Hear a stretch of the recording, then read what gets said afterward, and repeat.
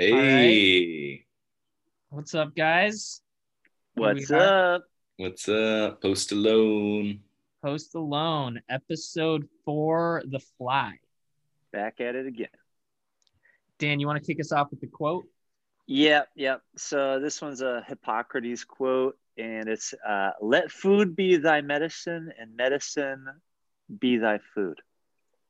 Sage words. What do you think, Blake? Sage words. I always read that as Hippocrates. Yes. Crates of that's hippos. Yeah, a couple of them. Yeah, just Big imagine a ones. big barrel of them. Real Yeah. hungry hippos, right? We got a lot of hungry hippos in this episode, that's for sure. Well, speaking of food and hunger, though, so I've been trying to put myself in the shoes of the participants and just a little bit here and there experiment with fasting and just kind of eating things similar to they would be eating. So I stopped eating until dinner last night and then fasted all day today, right? And I was pretty hungry.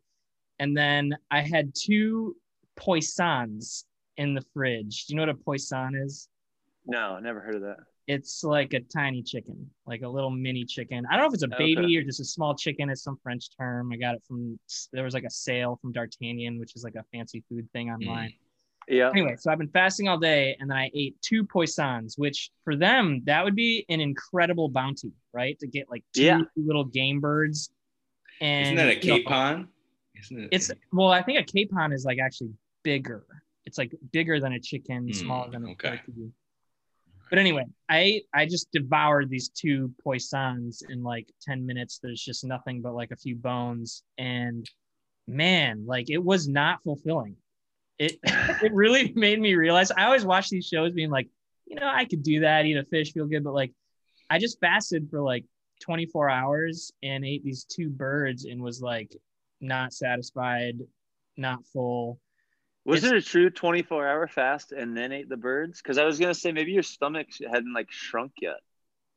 Maybe. So you were putting 2 birds in a big vessel where they put a squirrel in a small vessel, and so it feels different. Yeah. Maybe. Still, they went through the process, right? That what they expect, certainly there's a psychological benefit to catching something, but what they actually get out of it often isn't as much. And we see that a lot throughout the episode, right? People trying to make the most of small wins. Right. Yeah. So anyway, that was illuminating. I guess, maybe next time I should just put them in a pot and make you get everything out of it, all the marrow. Yeah, you should do a true get everything out. Do these birds come skinned or do you have to pluck them or what's no what kind of condition? They're just your standard the chicken you'd get at the grocery store, but tiny. That's basically like a Cornish hen. Yeah, Cornish game. Imagine a really expensive tiny chicken, and that's what you bought, basically. Yeah. Yeah. There you go. Well, they made it pretty far. These episodes are day 17 through day 22, and this would definitely be the point where you're either kind of figuring it out or you really. I mean, I thought that the overall attitude of everybody was pretty upbeat. For usually when participants get to about this point, it seems like you get a lot of negativity, and these guys seem like even dealing with hardship were pretty strong-willed people. I'm really impressed by it. This is a starvation point, right? So you think 2-3 weeks in now, if you haven't got a good amount of calories, this is going to really affect your mood. It's going to affect how you are able to go throughout the day, your energy level. So it's do or die, for many of them in terms the body at this point. I'm not totally clear on at what point your body starts to eat itself and all those kinds of negative effects of malnourishment. But I think 3 weeks in, we're definitely getting there. Yeah. Well, we saw a few different participants today, right? Every episode we get a different grouping. Today we saw Mark and Callie, Roland, Joel and Keith. Mm-hmm. And I thought we'd start and talk a little bit about Mark and his journey from Portland, Oregon. And we got kind of some lighthearted moments from him cutting his hair. What did you guys think about that experience? Having Dan being out on the trail, or just in general, right? We've all been going through COVID times and being creative with our haircuts. Yeah, that I loved the comb, right? The comb was, because you imagine like how I've heard of in a book somebody making a porcupine brush. I think that was an Last American Man. Great book. Anyway, but that was pretty rough comb now. Yeah. I'm bald, so guys, I don't have these issues. You know, I just have a really, if I was out there, I would look real professorial at the end of 100 days. You have a Ben Franklin look. Yeah, real distinguished finish. Yeah. My brother always told me if my hair grew out, I'd look like a sound guy. Just put the bald spot in a ponytail. Call it good. Yeah, that'd be good. Yeah, but he anyway, Mark was dealing with tough stuff too, right? He was away from really new kid, the 1-year-old kid. Just 1-year-old, yeah. And it sounds like ended on amicable terms, but he split up with his baby mama, and that's who is like, he's got only reverence for, great. Yeah, he's keeping it positive. He's on camera, but I imagine that was still a rocky road, right? And in that early stage, right? So yeah. Anyway, he ended up in a situation that I don't think we've ever really seen before, which is someone with exorbitant amounts of food. Tons of food. So much, I mean, just crazy. Well, exorbitant amounts of fish and therefore fish oil, which we've seen that before, haven't we, Dan? Yeah, well, it just so happens I've had some negative effects with fish oil. These guys are just teeing. You can't have too much, right? They can indeed have too much. You empathize with Mark and his situation there. We saw what happened in the sleeping bag. It was rough. Mark had too much fish, had a little accident in his sleeping bag. It was giving him the runs. Dan, you've had an experience with that. Can you tell us what happened? Well, it dates back to my New York days. This is probably, I don't know, 5 or 6 years ago at this point. But there was a strength coach named Dan John, if anybody's into lifting, who said that fish oil is like a panacea of, good health benefits, and everybody has different upper limits. And so even though the standard recommendation is 2 pills, he suggests that you take an extra pill. So you start on 2, and then you take 3, and then you wait a day, and then you take 4, and then you wait a day, and then you take 5. And the idea is that you build up to a point where you start to feel your stool gets a little, a little runny. And then you go 1 pill back from that. That's how you know your upper limit. So I didn't know whether normal upper limits were like 5 or 6 or whatever. So I'm plugging away, and I go up to, 5, 6, 7. And I'm a little like I'm in the strength phase where I'm lifting real heavy weights. And so I was like hitting personal records, and I halfway attributed it to the fish oil. And so I went a little aggressive, and instead of waiting a day, I just always added a new number on. So I went 7, 8, 9, kept going all the way up until day 14, where at this point I'm like doling out 14 pills into my hand, feeling like this, this is weird. I still haven't gotten no level of change in my bowel movements. But on day 15, I ended up waking up. As a trainer, you have a weird schedule where you work, kind of all day, and so you sleep where you can. And my ritual is normally to take the fish oil at night, but for whatever reason on day 15, I decided to take it in the morning, and went to work, went to sleep, ended up taking another 15 at night, forgetting that morning episode happened. I was like, well, I got to take the fish oil. And then the next morning I woke up and I was feeling a little ill, but not too bad. And it was supposed to be day 16. And I thought, hey, you know what? I'm going to play it cool. And so I just took 15 instead. So at this point, you're like 45 pills deep in a 24-hour period. Is that right? Yeah, it's literally 24 hours, 45 fish oil in the belly, and by like 3 p.m. I was sick as a. I was like, I got to go home. I don't know what's wrong, and I was like, man, must be just a stomachache. But get home, I said, I'll just sleep it off, no problem. And I woke up in soiled underwear, just straight up shit the bed, and not in a not like an embarrassing way, like, oh, like I should have done something of that. I couldn't have possibly held it. It was just pure liquid. That's what it seemed like with Mark, because you know that he wasn't wanting. He only has one sleeping bag. He's not going to want to soil his shelter, right? He was just so. Dude. For that to happen in your sleeping bag would be terrible. Ooh, yeah. But how do you wash that out, right? It went on for days. I mean, it was days, like a whole week of having diarrhea, and I didn't think about eating moss as a.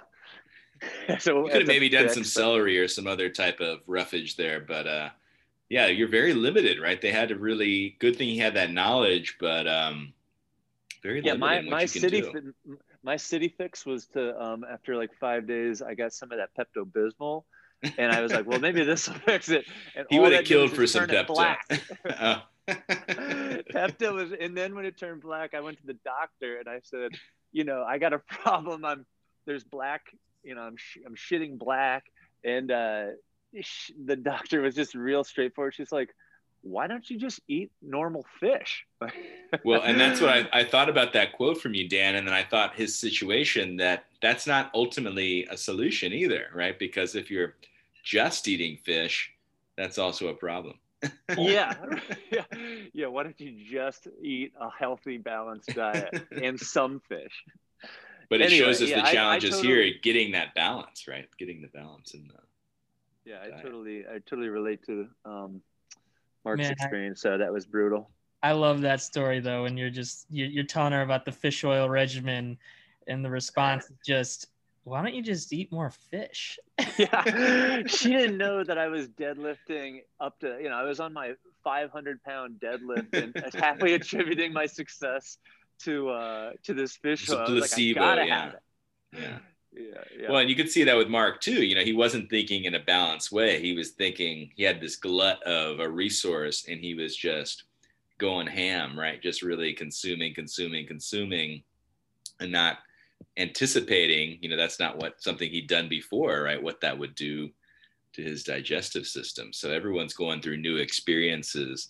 So then we, transitioning a little bit. The next person we saw, we didn't see her so much last episode, was Callie from Montana. And she had a hard time in our last encounter with her finding a shelter, right? She had the wind was battering her. Right.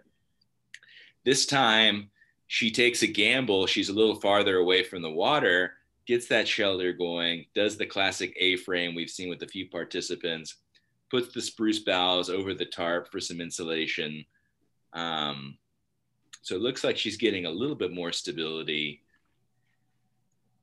but who knows where she goes from here. One thing is, now we're kind of a few weeks in, right? Time seems to be a factor. Everyone keeps talking about winter is coming. They have to stock up on food. They have to do certain things to get them in a good position if they're going to go for 100 days. This isn't like our classic alones that we've seen before. It's a specific timeline that they have. So everyone has that in the back of their mind. Yeah. Then she has this dream, right, about this turtle. And that was pretty profound, right? That, like the tortoise and the hare, she doesn't have to rush things necessarily. She can take her time. Right. She can go slow and steady, make progress. And as long as she sticks to her game plan, she has a good shot. I could really relate to that too. And I was hiking the trail, and hiking the Appalachian Trail is like, people are like, man, 5 months ahead you do that. And it's like, you just do one day and then you deal with the next day, and it's always one step at a time. Right. Yeah. I love her demeanor and her perspective. She's so kind of go with the flow, happy-go-lucky, and just seems to have a really great attitude about everything. But you can't help but worry a little bit that, man, it's going to get cold fast. It's going to, the weather's going to change, the game's going to dry up, and is she going to be prepared for that? She's not really in any sense of urgency, which, maybe that'll work for her because she's really kind of just melding in with the natural environment and kind of going with the flow. But on the other hand, people like Roland are just like almost frantically preparing for the cold coming and like,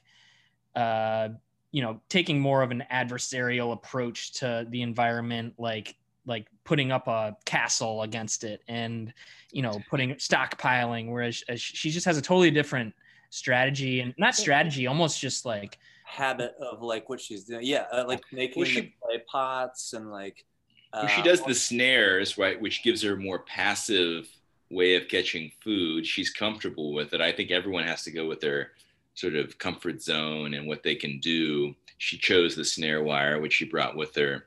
Obviously gets the rabbit, kind of a weird episode there where she's skinning it. We learn a little bit about her history where she didn't want to eat meat until she could learn to catch it. So we see that connection with kind of sort of a native, live off the land, but give back to the land sort of a philosophy. Then she blows those lungs up like a balloon. What did you guys think of that? That's not kind of the first instinct, right, of people maybe when they're kind of breaking down a kill. She's done that before. That's the thing. This isn't the first time on that. That was for the audience. That's an old parlor trick amongst us. Who hasn't blown up a pair of rabbit lungs? Check this out. Yeah. And then we just see her with this, massive collection of clay balls, right? She really goes all out with the clay. She's really doing the things she's good at, is what it seems like. The snares, she's clearly a badass at setting up those and knowing where to put them.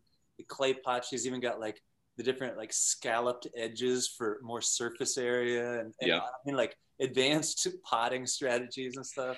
She's altering her clay mix to make it more resistant to heat and things like that. Yeah, I'm honestly like I like her character. I want to say I think she's gonna be like seriously long lasting, but I do think that the slow on the shelter, when you consider like maybe it's not too late. I mean, it's Didn't they say like what's the time frame right now before big time winter hits? Do we know how much longer? Well, they said that she was catching the rabbit and the color on the fur is changing from gray to white, which means that there's like, I think only a month left. They said before. They're preparing to blend in with snow, right? We're at a transition time, right? Because we did see with the rabbits that their fur is going from dark to light. We saw there's still insects around, but also we got our first snowfall. So we can definitely see there's some changing things happening there. So it's definitely accelerating for many, I think, the urgency to get some things set up. I mean, honestly, in contrast to her, Roland is the big contrast, where one of the first things he says is how, he's not interested in making knickknacks. And all that kind of bullshit. He's like, we remember that from last episodes, right? Or past seasons, rather, where people would make chess sets. They do different games, these things to kind of these psychological gambits that they would run to try to keep themselves engaged or from really facing the intensity of being alone. But he's someone who has been alone most of his life, right? I mean, he has some connections with family, but he's more comfortable in that scenario. So his priorities are different.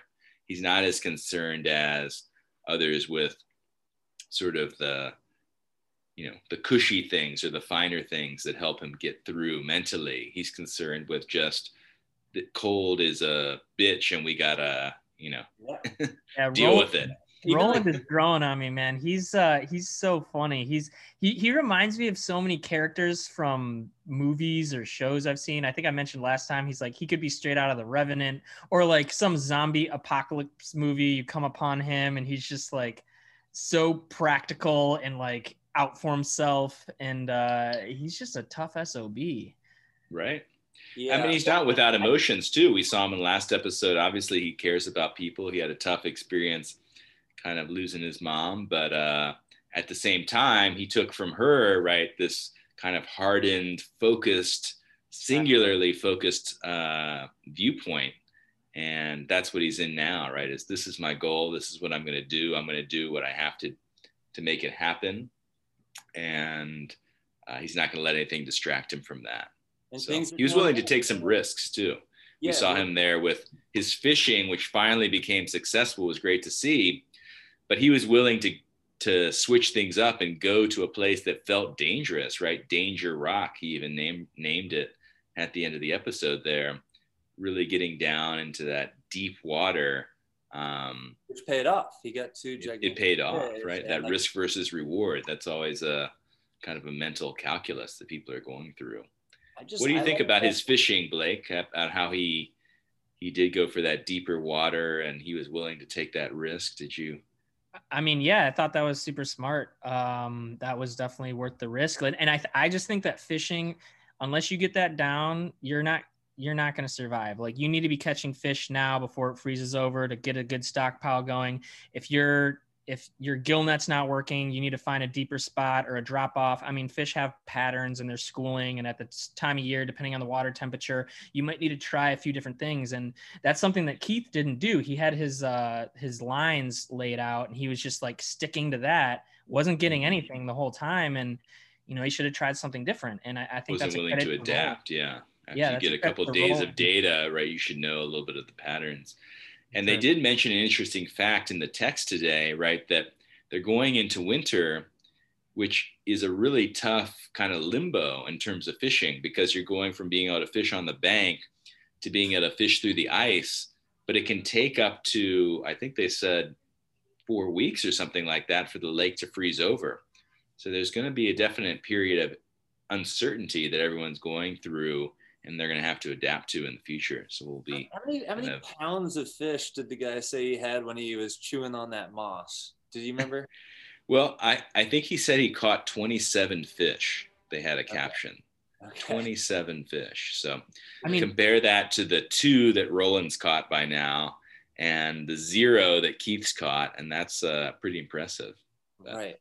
Yeah, I think Roland at one point when he said, I think he's actually done the math. He said, I got 2 more fish. I just need about, I can't remember the number, but I think there is, like, if you kind of do the math about the calories. He said about 21. Yeah. 21 yeah, there's a number that if you get those and if you can preserve them, it could theoretically last you 100 days on your fat reserves and on other things if you just get a certain number of fish. You know what I mean? I remember starting to do the math on that. I was like, so that's like 1 fish every like 5 days, I think he said. It was like, if I get like 19 more of those or 20 more of those. Right. Well, you can see that we didn't see a lot of him this episode, but when we saw him, it was towards the end of the 21 days. So we jumped ahead with him, and he hadn't eaten very much, right? So his disposition and how he was reacting was someone who had eaten basically nothing. Mm-hmm. And he finally got those fish. You can imagine how impactful that was, but he kept it pretty cool compared to some of the other folks. So that was interesting. Well, let's talk a little bit about Joel. I was gonna say the South African guy is real cool. He that whole scene with I mean, he's a quirky guy, right? But he's a natural teacher. He wants to show you all the stuff he knows. He was talking to the muskox head last episode. We know he's a little bit of a ham for the camera, right? Right. But yeah, apparently crushing the game on rabbits. And I like it. He's like, I mean, his whole dealing with that fly situation to me was unbelievable, because I still don't understand how that's possible though. Because I started thinking, I was like, it must be like a really small fly, like not like a gad fly. He said it was like still flying around in his ear canal. I could see how, I guess it was just like buzzing, but how does that happen? I've never heard of that happening. Yeah, dude, that's a worst nightmare of mine, is having something. I told Amanda this the other night, where I'm like, oh yeah, I had like a nightmare that there's something in my ear and I had to pick it out. Right. You can imagine, he talked about it a little bit, like even just getting water stuck in your ear, how frustrating that is. And this is like that 10x, right? With a buzzing. You know, it's insane. And not and even that, but then it dies and then it decomposes and it becomes a terrible infection. Terrible ear infection. Can you? Oh, dude. Yeah. I really hope. Do you guys think he like water got it out, or do you think there's a dead fly in his ear right now? Because he didn't see it's it. unclear. He felt relief, right? But it's unclear whether it came out or not. He never actually found it, but he definitely felt relieved.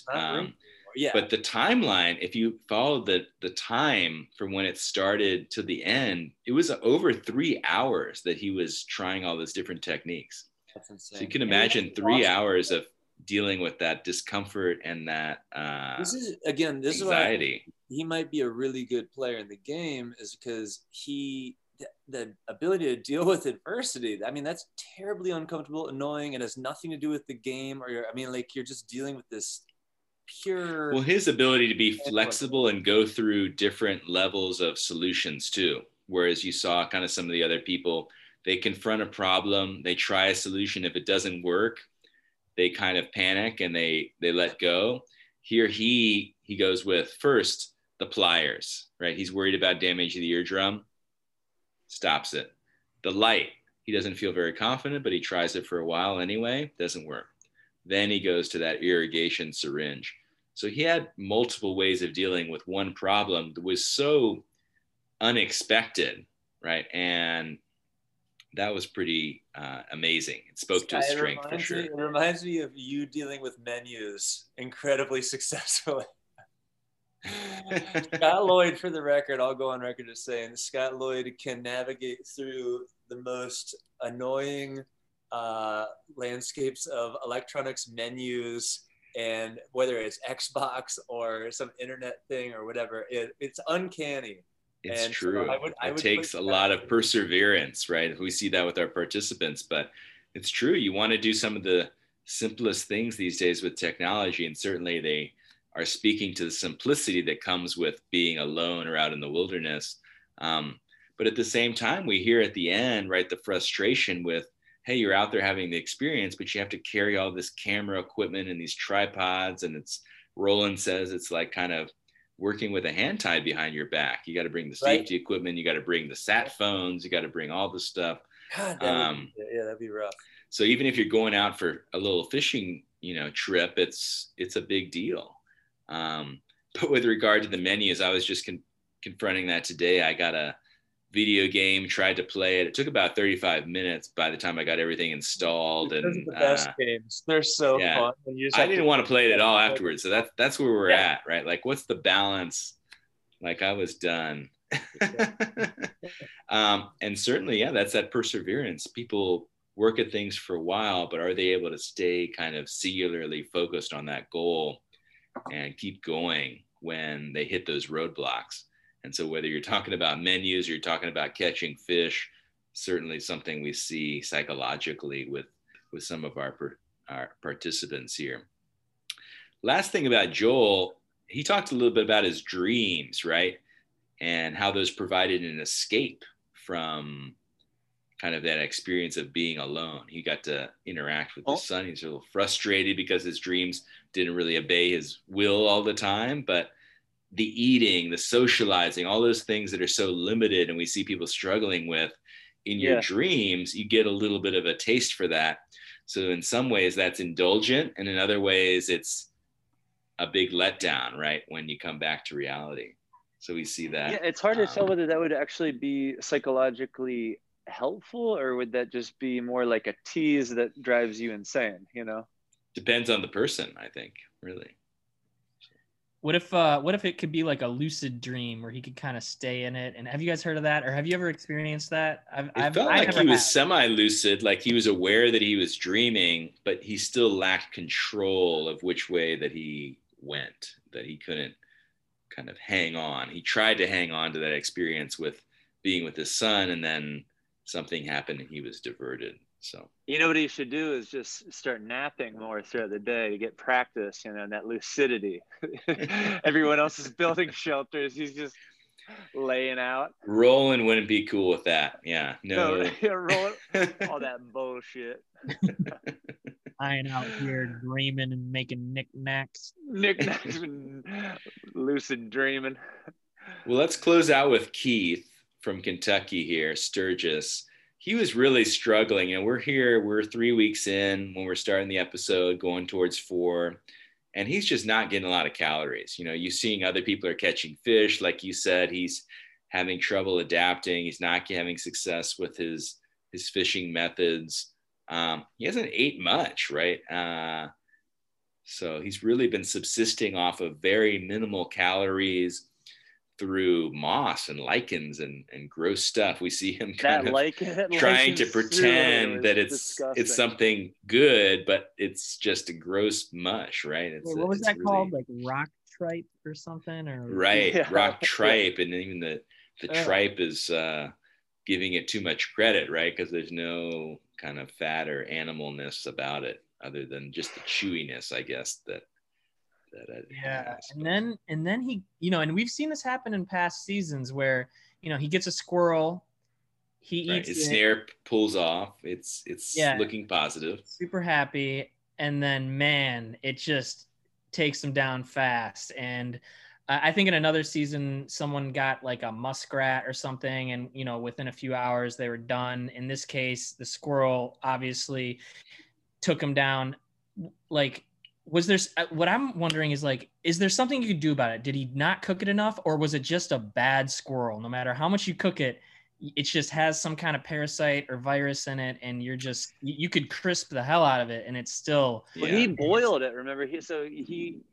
I think the safest way to cook things is cook the shit out of them. Yeah. Put them over a fire and totally just burn them, because then you get your safest bet, but that is going to not give you nearly as many nutrients, calories, and all the things that they're hoping to get out of a small win like that. Yeah, that's tough, right? Though, yeah, if you cook off a lot of the substance, then you lose some of the calories. And with the squirrel, you're dealing with very minimal, right? I think they've shown in past episodes when people are eating mice and stuff, you're talking like 200 something calories, right? So when you haven't eaten for 2 weeks, that's pretty meager.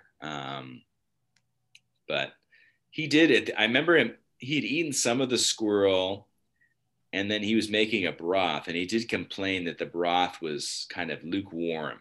He went back and heated it again. So I don't know if that was some spoke to his larger process, that he was just anxious. Yeah, the lukewarm, the rock tripe belly, the lack of water. I mean, this guy's stomach was just prime for the retching. He was dreaming for a large pizza, right, with that fake tap out, but didn't get it. But then later, after he tapped out, he did talk about the process. You know, it's not just go home and get a large pizza. It's that they had to give him, you know, shots to help stop the cramps. They had to monitor him. They had to work his body back up to eating because he'd been deprived from food for so long. So it's you know, this is a really intense and grueling ordeal for the body. And it doesn't come without its cost. When we see people tapping out, they are trying to weigh like what's the long-term health consequences versus what's the potential financial gain. I mean, whoever it is, they require some rehab, whether it's Keith today, you know, in terms of the stomach, or whether we're talking about Corey and his knee, you know, a couple episodes ago. People have long-term. Well, yeah, think about the people in the past that have been pulled for, you know, they're starving and they're showing evidence of they're like starting to eat their internal organs. Imagine what that recovery process is like. Right. Jesus. Yeah. Right. Yeah. Corey with his fluid-filled sack. He showed to the camera. That meniscus did him in. Over. Yeah. Yeah. Well, it looks like we got some. I was just got some scenes. Yeah. I agreed with the tap out on Keith, no doubt. Like, if you guys have ever been sick in the woods or just alone, it's like, tap central on that. So stomach cramps are a really difficult thing to deal with. It just takes your whole mindset, your whole body. You can't think about anything else. Weak and tired. So I feel that, like, that just, you can't kind of carry on with that. Like if you have a headache, you have a muscle ache or something else, the stomach cramp, it's all consuming, right? You have to stop. So that's that made some sense. That's a shame. Speaking of stopping. Yeah, we're kind of reaching the end of the episode here. We've rounded out each of our characters. We got a couple of glimpses at the end into who we're going to see next week. Hopefully we'll get some more time with Amos and some of our other characters, Kylan as well. But it's been good wrapping up the episode with you guys and weaving in our own experiences here, even though they don't quite line up, but they've certainly added some color. Fish oil. Beware the fish oil, people. Yeah, exactly. Omega-3s, omega, diapers.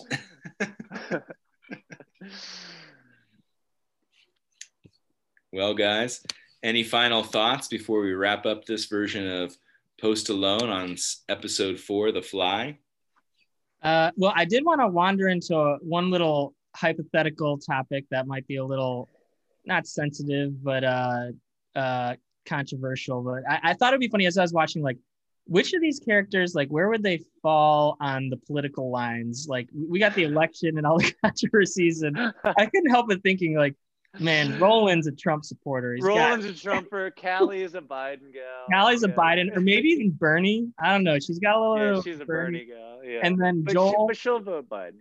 Joel's got to be a Nelson Mandela, right? Is he a citizen though? Can he vote yet? I don't know.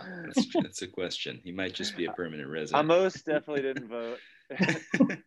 I think that's like, are these people even care, right? Are they even voting? Like, there's some people, a lot of people who are just disinterested, right? Well, you could absentee from just about anywhere. Yeah, anyway, I didn't mean to take it into a tangent, but that I just couldn't help but wonder that. That's a good question. Yeah. How people line up, keep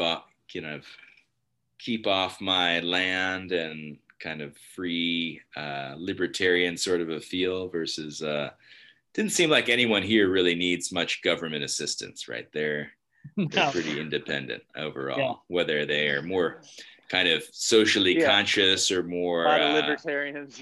Yeah, right. Open. They all seem to have that more of a libertarian hands-off type of an approach. I'll do my own. I wonder if they could have mailed in ballots, From Great Slave Lake. Yeah. The boat comes out. Anyway, all right, good chatting, guys. I'll see you next week. Episode all right 5 guys, up. Episode 5. Everybody take care. Good chatting with you. We'll talk soon. Peace.